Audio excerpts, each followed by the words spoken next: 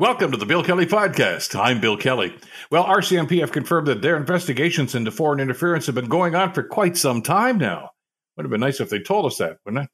The Ontario government has set aside about $22 billion in excess funds for what they call emergencies. A lot of questions about where that money really should be spent. And while it's not a done deal yet, the Ottawa Senators have a new owner, and it's somebody we know in Hamilton, Michael Andlauer. It's all coming up in the Bill Kelly Podcast, and it starts now. Today on the Bill Kelly Show on 900 CHML. I want to talk about government spending, especially here in the province of Ontario. According to the province's Financial Accountability Office, Ontario's current healthcare spending will not be enough to meet future demands. They say that more than $20 billion in funding is needed for hospitals, long-term care homes, and other forms of home care and things of that nature. That's a pretty big number. Then comes the story that we hear that apparently, like a squirrel preparing for winter, the Ford government has been squirreling away money. The Independent Financial Accountability Office released a long-term spending forecast right now and says that the government has $22.6 billion stored away that they're not spending. This is not the first time we've heard this sort of thing going on with the Ford government. So what is happening here? I want to bring Mike Schreiner into the conversation. Mike is the leader of the Ontario Green Party and, of course, the MPP for Guelph. Mike, pleasure to have you back on the program. Thanks for joining us today. Hey, Bill, it's always a pleasure to be on. You know, we've got a number of stories here about partnerships. There was the daycare program that was announced. Ontario, of course, was the last one to sign on to that. Healthcare spending that they just talked about in the budget. And there's supposed to be, funding coming from the federal government, as you and I have talked about in the past. But, Mike, if we're not spending it, it's not doing anybody any good. What's going on there? Yeah, you know what? The fact that the Ford government we have one report coming out saying major spending shortfalls, especially in healthcare. And then a few months later, we get another report saying, oh, there's all this extra money. A lot of it primarily being driven by inflationary increases in tax revenues. And the Ford government is just sitting there. Meanwhile, we have so many crises going on around the province. I mean, healthcare being one of the most obvious ones. I mean, we've just had the, Minden Hospital shut down. Last summer, we went through a whole series of emergency room closures. A lot of people in the healthcare system are predicting the same thing's going to happen this year. You have 28,000 young people on a wait list to access mental health services, sometimes waiting as long as 2 years. We have a climate emergency that we're facing. I mean, we just saw it in the air we breathe, but we're also seeing it in the deterioration of infrastructure. And according to the FAO, a $26 billion deficit just to keep our roads and sewers and water lines up to date to withstand the increasing severity and frequency of climate-related extreme weather events. We should be investing to prevent the crisis in our healthcare system, to ensure that young people have access to mental health services, to ensure that our infrastructure can withstand, the increasing stress it's under. And then I want to close by just saying people on Ontario Works are living on $731 a month. People on Ontario Disability Support, $1,200 a month, when the average rent in many cities now is over $2,000. It is cruel what this government is doing, forcing legislative poverty on people. And what an insult to those folks who are struggling to get by with disabilities, looking at a provincial government that's sitting on $22.6 billion. It's wrong. I know the people of Ontario are better than this, and we have to put pressure on this government to do the right thing. But, Mike, not the first time, as I mentioned, not the first time that this has actually happened. The last report that we got from this office and the auditor, frankly, made the same sort of report. The numbers might have been slightly different. Is they're getting money for some of these programs, and they're simply putting it in the bank. I know we can only speculate what they think they want to do with it. They may just want to throw it in there to try to balance their budget. I don't know what their headspace is, but they keep saying, oh, it's allocated, we're just not spending it. Well, get it out the door. As you just mentioned, there's a long, long list of things that need to be done here and people that are suffering. And these guys are just kind of, hoarding their money in the corner here and not spending it. I don't understand the mindset. Yeah, I don't either, Bill. The only thing I can figure out is they want to go into the 2026 election with a whole bunch of gimmicks like they went into the last election. I mean, this is a government that, brought in the license plate gimmick, which, by the way, I'm the only MPP in the legislature to vote against it. That cost us over $2 billion. It could have been invested in education, healthcare, climate action, the housing affordability crisis, and is costing us, 1.2 to 1.5 billion each and every year after that. So my fear is they're going to go into the next election with this cash they're going to be sitting on, and we're going to see a whole bunch of other election gimmicks. Meanwhile, our public services that people rely on each and every day, that our hard-earned tax dollars are there to pay for, like healthcare, like education, housing affordability, getting our infrastructure more resilient to the impacts of the climate crisis. The government is failing to make those kinds of investments, and the costs are only going to go up if they fail to make those investments. Well, the other side of this, and let's connect some dots here.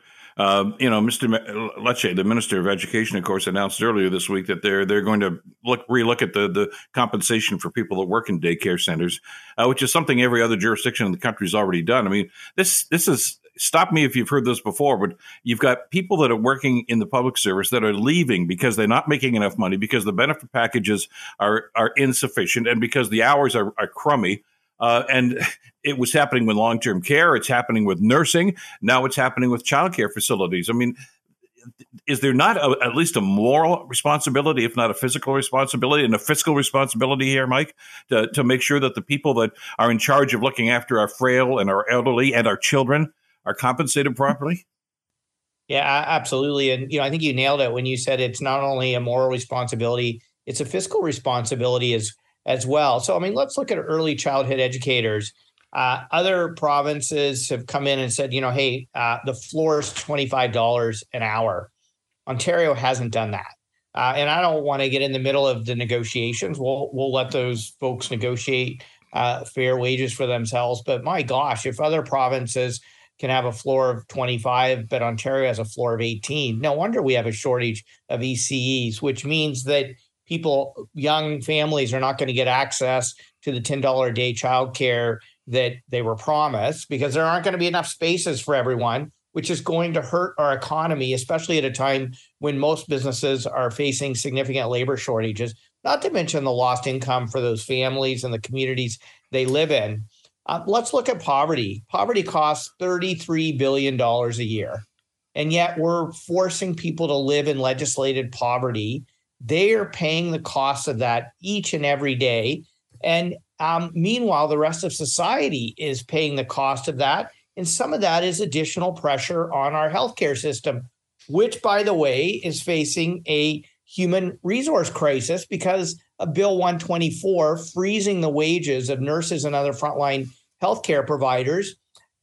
No wonder people are leaving the profession when you have a government that disrespects, underpays nurses and frontline healthcare workers, and is now actually wasting our tax dollars, appealing their decision after the legislation was ruled unconstitutional.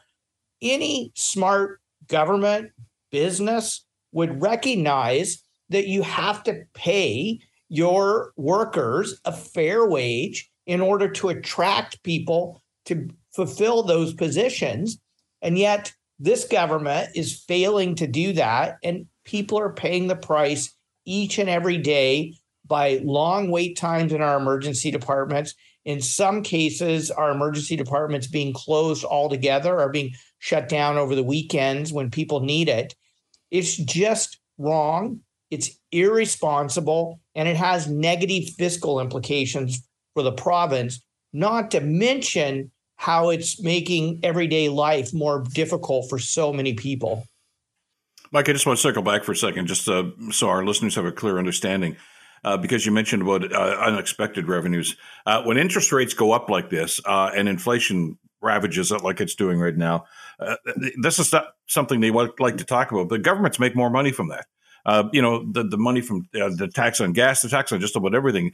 Your tax on all of those items is a percentage of what you paid for it. So if you have to pay more for gas, more for groceries, more for this, that's more revenue for the government. So they've got all this money that they didn't think they were going to have this year, and they don't seem to have a plan for it. And I get it. And you and I have had this discussion in the past. I mean, you represent the Green Party, Doug Ford represents the Progressive Conservative Party. There are going to be some philosophical differences here, but let's at least try to get together and say, okay, let's have a plan. The Liberals years ago in the federal government, as you know, Mike, they ran 11 years of surpluses, but they didn't just squirrel it away. They spent half of it on infrastructure for cities, and the other half went to pay the national debt, which governments tend to not want to even bother with. So it was a plan, and you may have agreed with it or disagreed with it, but they had a plan for the money. Ford doesn't seem to have a plan here. If he is, he's not telling anybody. Yeah, well, he certainly hasn't revealed it to his boss, which are the people of Ontario. You would think that at the very least they would be transparent about it. And Bill, you make a really good point, and I made this at the beginning, was that a lot of this unanticipated revenue is additional revenue because of primarily the inflationary, the inflation that we're experiencing. But the frontline healthcare workers, the nurses, the teachers, the educational assistants, they're all facing huge inflationary pressures as well. Meanwhile, this government has capped their wages at 1%, which has been declared unconstitutional by the courts. And yet this government is spending our tax dollars appealing that. And they have a horrendous record when it comes to losing court cases. And so it's like, why are you wasting our money appealing unconstitutional legislation when we have a human resource crisis, particularly in our healthcare system?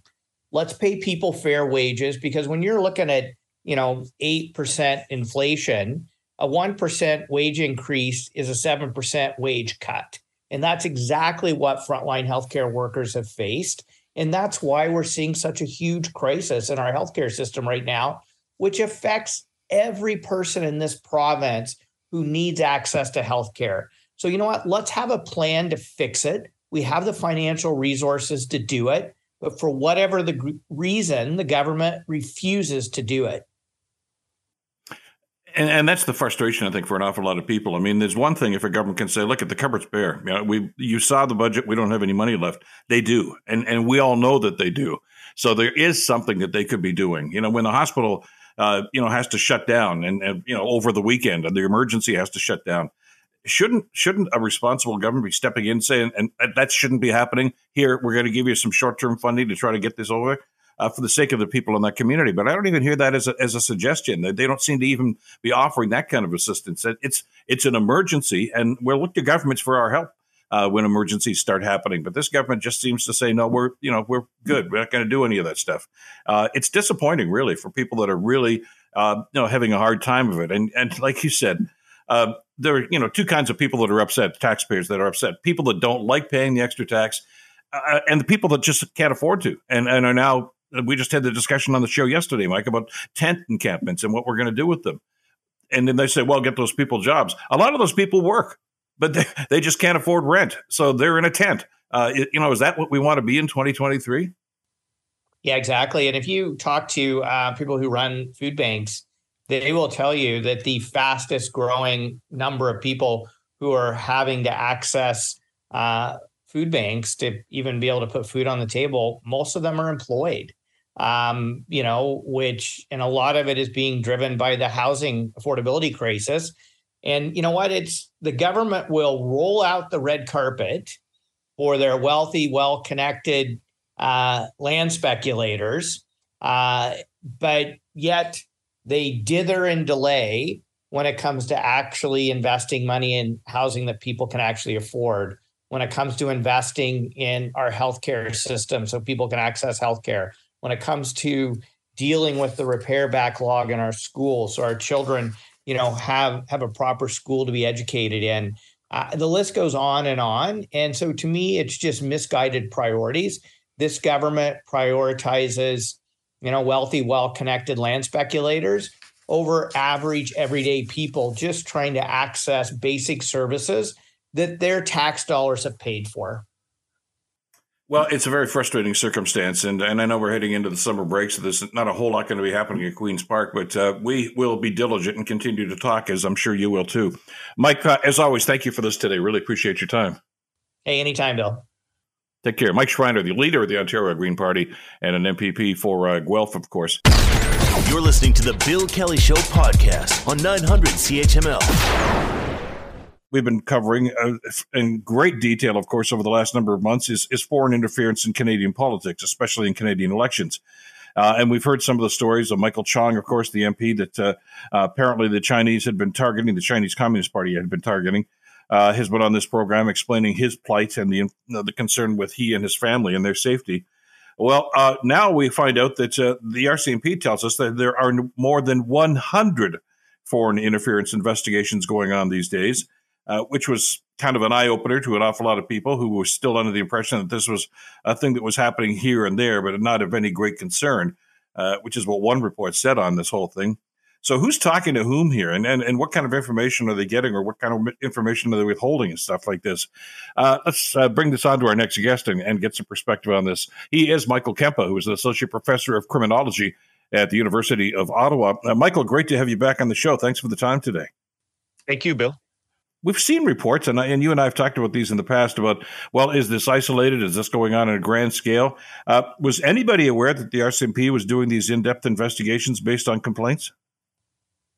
No, it was the RCMP typically does not inform the public, or very often even the Minister of Public Safety, to whom they directly answer, of ongoing investigations. The fact that they've done so this time around shows the tremendous pressure that they're under and the concern that this has raised in the public and amongst politicians. So it's probably good that they've indicated that there's some action underway, if for no other reason than to reassure people. And we're also learning a lot of the warts in this system. It is very poorly set up for dealing with the threat of foreign interference, intimidation, electoral interference, and so forth. And I agree, by the way. I mean, I think there's only been one blatant example where the RCMP announced an investigation. That was way back in the 2005 election. There was some financial concerns about the Minister of Finance at that time. And Mr. Zaccarelli said, yeah, we're investigating it, which was way off base. And I think that actually probably cost him his job in the long term. So they do what they do. But don't they, Michael, don't these people talk to each other, even up in Ottawa, about what's going on? I mean, because the impression we got, even from the initial report from David Johnston, was that, yes, this is important, but it's not widespread. And according to the RCMP, yeah, it is. So did anybody talk to anybody as they were preparing that information for the parliamentary committees? Well, this is where we start to get into, although Mr. David Johnston being a very honorable Canadian and so forth, a number of his conclusions now in his interim report released back in May have already been contradicted in ongoing parliamentary committee testimony, as we've been hearing. So just for example, whether or not information from CSIS has made its way into the Ministry of Public Safety, it's clear that it has, even though it didn't make its way up apparently to the minister at the time, Bill Blair. Ongoing intimidation issues around Michael Chong, around other parliamentarians. The extent of it, this was not fully detailed in Mr. Johnston's report. And I don't think that that is his personal shortcoming. I think it was less information that made its way to his rapporteur efforts, as was subsequently revealed in these parliamentary committees. In other words, if we're going to look into this and have an inquiry, the same information, all of the information, has to make its way into the hands of the person doing this work if we hope to fix anything. Did David Johnston know which doors to knock on to try to get some of this information? Well, long or the short of it, I would say very few people, including him, would know exactly where to go to knock on the doors for information, because as we're learning, the system for intelligence gathering and translating intelligence into criminal evidence for police investigation is incredibly complicated here in Ottawa. There's all manner of reports, memorandums, notes, direct communications that are swirling around between ministers, deputy ministers in different ministries, the various security agencies, and it's not really clear who is reading what. So an outsider who doesn't have that background into the intelligence and security agency structure would really be at a disadvantage. Well, and again, which kind of underscores the concern I think a lot of people had, that as wonderful a man as David Johnston was he actually the one that had some sense of expertise as to where to go. But anyway, was then, and this is now. Mr. Johnson is now out of the picture. But the fact this is the RCMP that's doing this, Michael, talk to us about what that entails. I mean, because CSIS, we're told, can investigate. CSIS can issue reports. Now, we don't know if the PMO does with them or who reads them there. We don't know that. But when the RCMP is investigating, they do have the ability to lay criminal charges, don't they? Well, that's exactly it. The RCMP as a police agency investigates for the purposes of bringing matters before the criminal courts. And that's why they don't only work in intelligence, they work in evidence, which is a much more concrete form of information that meets that standard of being admitted into criminal proceedings. So a couple of the things they've got ongoing now have to do with investigating either actual or plots of intimidation against Michael Chong, against other members of parliament, where foreign actors were working on gathering information, putting together networks of intimidation to influence and perhaps even remove from office people who in parliament were putting forward motions that offended the Chinese government, such as Michael Chong's motion to declare the violence against the Uyghur population in China as a genocide. This is obviously extremely offensive to the government of China. So there's intimidation. There's also ongoing investigations to do with electoral interference and fraud, and the RCMP works with Elections Canada on that. And this would have to do with things like either suppressing the vote or voter fraud in previous elections that we have been hearing about. This is where we start to get into the question of whether Elections Canada and the RCMP are going to start getting involved in nominations campaigns as well. This is something that Mr. Johnson raised back in May and others have been talking about. We're not sure, but I think that's an important direction to go as well. There's an interesting sidebar issue that I wanted you to comment on. We all recall, of course, the story about a similar investigation in New York State, and the FBI was involved in that, of course, and they made arrests about foreign interference. A couple of people actually were arrested. But again, we were told that that's because it was the FBI. And then, you know, when those of us that were questioning this were saying, well, is that going to happen here? No. CSIS can't lay charges. And they're the ones that were doing all this recon, and they're the ones that issued the reports. That would have to be the RCMP. Now we're finding out the RCMP was actively pursuing these then, too. Which tells me that again, you know, does the left hand know what the right hand is doing when it comes to gathering of intelligence and then, of course, evaluating and analyzing that intelligence? Well, not so much. And, you know, that's been a consistent message that we've learned. You go back to the Freedom Convoy, for example, all kinds of information and intelligence was making its way, for example, between the OPP and the Ottawa Police Service and the Windsor Police Service, for that matter. And it wasn't clear on who was reading what and who had clarity on which reports were most important. This is very much a very similar, almost carbon copy set of issues where you've got all kinds of communications coming from CSIS that go to the RCMP, that go to the Minister of Public Safety. And it's not always clear that everybody knows which are the most important reports that they should be reading. One of the big ones is something CSIS issues called issue management notes. When CSIS issues an IMN, an issue management note, they do so about 2 or 3 times a week on average. This is something that they think is serious enough that they want the minister to read it. So this is not one of their regular reports or communications. It's meant for the eyes of the minister. Now, Bill Blair has said he didn't see the issue management notes around these files. That tells me that someone in the chain didn't understand how important these particular forms of communication, IMNs, coming from CSIS are. When we're looking at this, and again, as you say, we have to at some point be cognizant of the fact that RCMP is not going to lay everything out for us. That's not what people that are investigating potential crimes do. They need to keep their cards close to the chest. We get that. But with 100 investigations ongoing, we know anyway that at least now one has led to a case where charges were laid. That was an individual back in 2022, a 35-year-old former Hydro-Quebec employee who was arrested and charged for allegedly obtaining trade secrets for the Chinese government. So that has happened. Can we anticipate, though, Michael, without crystal balling too much here, that there may well be other charges and other circumstances here? Yes, I think you can. I think the charges you can expect to see will be more along the lines of the example you just mentioned, where you've got people in Canada who are cooperating or giving information to foreign actors. You're very unlikely to see charges against foreign actors themselves. I mean, they would just either rely on diplomatic immunity and quickly leave the country and so forth.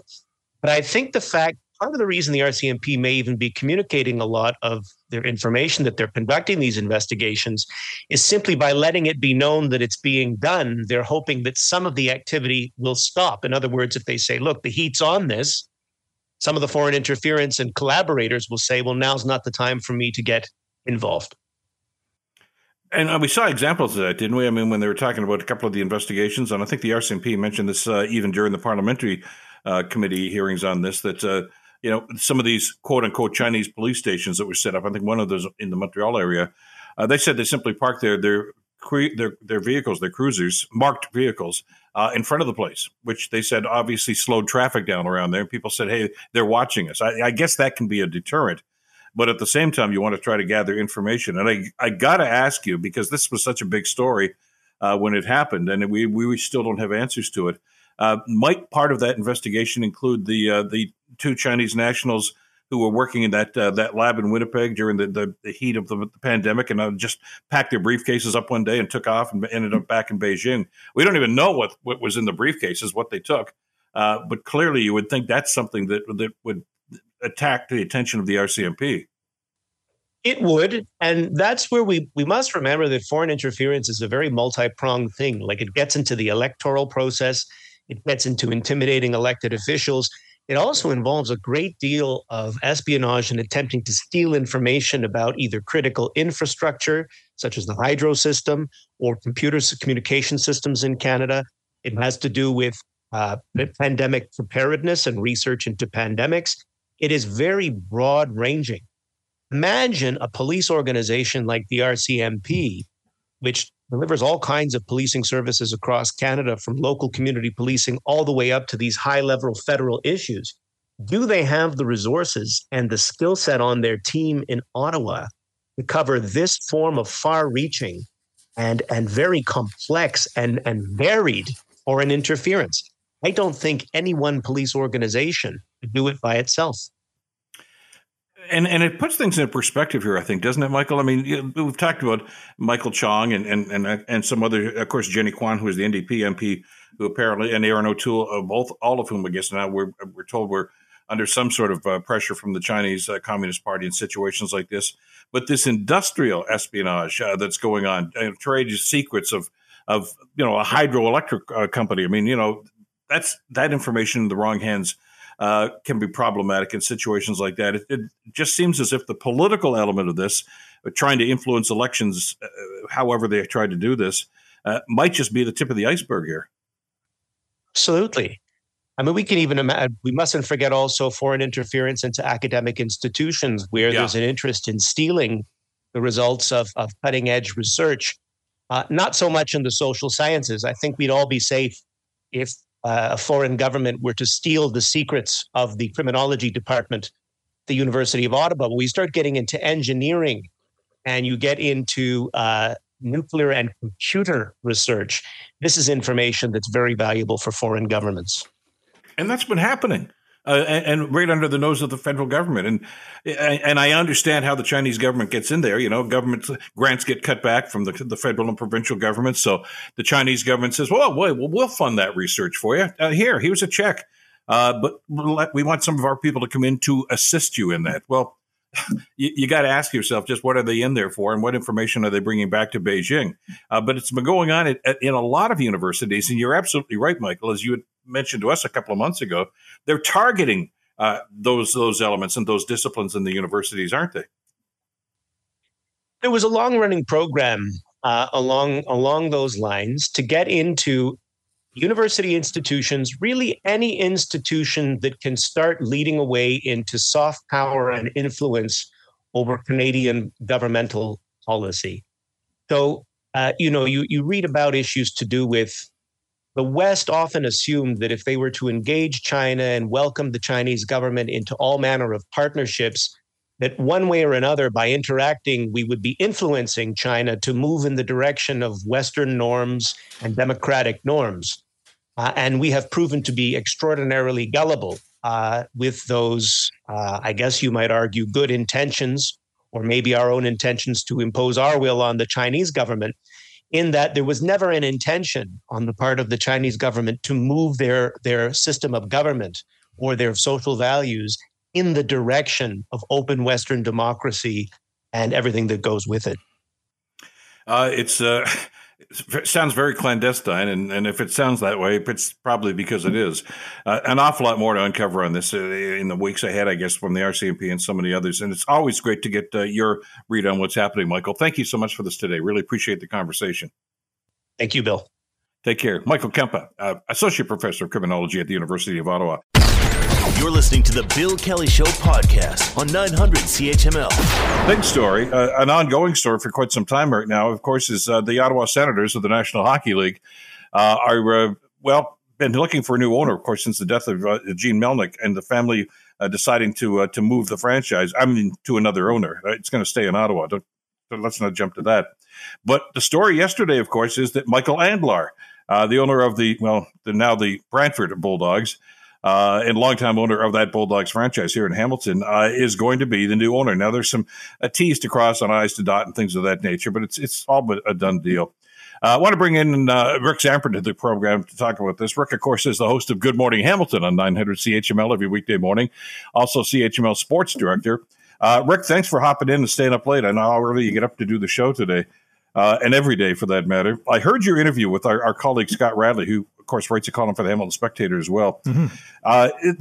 There's almost a bittersweet feeling to this. I mean, we're so happy for Michael, but you have to wonder. I mean, he has been such a great owner and such a great advocate and supporter of not just hockey, but of the Hamilton community too. We don't want to lose that, do we? No, not at all. And this is, I'm so happy for a guy like Michael Andlauer, knowing that, first and foremost, he is just 100% a hockey fan. He loves the game. He used to play the game. He was a goalie and obviously wasn't talented enough to make the big time, but he has certainly hit the big time in terms of buying an NHL franchise. I guess if you can't play for one, you can certainly own one. Buy one. If you have, at least $1 billion, and he's certainly in that stratosphere. So, yeah, really happy for the Andlauer family.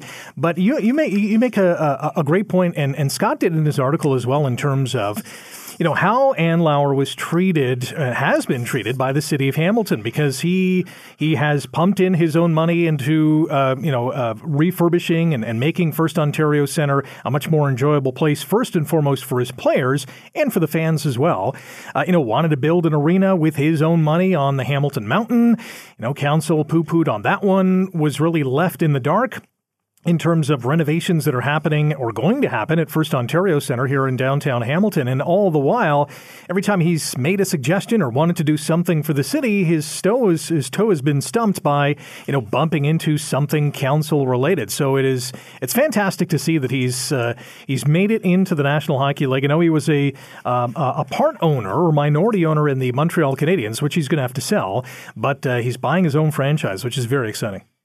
And we've come to know him over the years. I mean, as you mentioned, Michael was one of many partners that took over the Bulldogs AHL franchise when the franchise, the NHL partnership kind of fell apart, and they wanted local ownership. And people like Ron Foxcroft and Chester Waxman and others stepped up. And there was this guy, Michael Andlauer, who apparently was in the transportation business as well. That's what we came to know.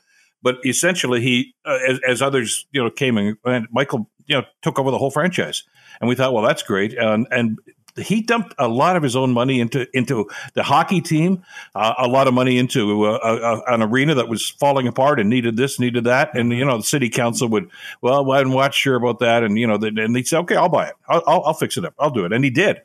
And you're right. I mean, these guys, the city has dumped on him left, right, and center, and a guy with that kind of dedication to winning, especially, is the sort of person you want on your side. Yet it's not somebody you want to continue to push away, and that seems to be what they did. Now, as you mentioned this morning, though, Rick, he's not a bitter guy. I mean, he's not going to say, well, I'm going to get you guys. That's not Michael Andlauer at all. Right. But he deserved this. And he's, my first thought was, boy, the NHL just, what a boon for them. You got one of the best people you could ever get as an owner now. Absolutely. And I think, his work as an alternate governor and a minority owner with the Montreal Canadiens, I think gave him a leg up in negotiations with the National Hockey League to solidify this deal with the Melnyk family, who's, his two daughters are still going to own a 10% stake in the franchise. And I think, that's whether it was a nice gesture or they wanted to have part of the franchise still, I think it makes financial sense to do so for sure. But Michael runs an excellent ship. He's done so with the AHL Bulldogs, the OHL Bulldogs. And let's not forget, too, Montreal, which basically has a stake in, said back, I think it was 2015, that, hey, we're going to move the American Hockey League Bulldogs to St. John's. So, you're going to be left kind of in the lurch. But and he could have just said, all right, hockey in Hamilton is kind of dead. But he said, no, let's bring an OHL franchise to this city. And along came the Belleville Bulls. And, 6-7 years later, they have 2 OHL championships. They built I think, model franchise in the Ontario Hockey League. So the NHL is getting an astute business person, a hockey fan, a guy who cares about the sport and wants to make it better. And I think knowing what we know about Ottawa's roster, we know it's up and coming, a lot of good players like Tim Stützle and the like, a new arena coming to Ottawa in LeBreton Flats in downtown as opposed to being in Canada, far away from Ottawa. This franchise with Andlauer is trending in the right direction. Well, and you and I and many other people in this community, and Scott Riley is another one, I think, we've come to know Michael over the years. I mean, because you'll have anecdotal conversations, and certainly you'll talk business with him in hockey. As you say, he is driven to win, and he does win. He took over the AHL Bulldogs. They won a Calder Cup. He's, as you say, 2 OHA championships with the Bulldogs, which, by the way, and our listeners in London would know, that's not easy to do. I mean, junior A hockey, by definition, you lose some of your best players because they get past that age and they've got to move on. He rebuilds because he's got that kind of an organization. But the other element to this, too, and it sounds trite, but I think it's got to be part of the conversation about Michael, though, Rick. He's one of the nicest guys you're ever going to meet. Yeah. I mean, he's not a tyrant. We know people that have worked for him over the years. They love the guy. They walk over broken glass to try to help him. He's that sort of a guy, and he's the sort of guy that you want in an organization like that. And we're still here in Hamilton. We're still bitter about the fact that, of course, the Bulldogs have moved to Brantford. I mean, good on Brantford, but I mean, he is such an integral part. We haven't even talked about his involvement with the community, with the breakfast program and the Bulldogs Foundation, et cetera, like that. There's so much going on with Michael Andlauer right now that's why I say it's kind of bittersweet. I'm so glad for him and so glad for the city of Ottawa. And I'm at the point, I'm going to make a declaration right now, Rick. You've known me for a long time. I am still bitter that the Ottawa franchise went to Ottawa instead of Hamilton back in 1992. The NHL screwed Hamilton around. I'm willing to let that go now that Michael's the owner. Okay, I'm moving on. I might even get a jersey. We'll see what happens.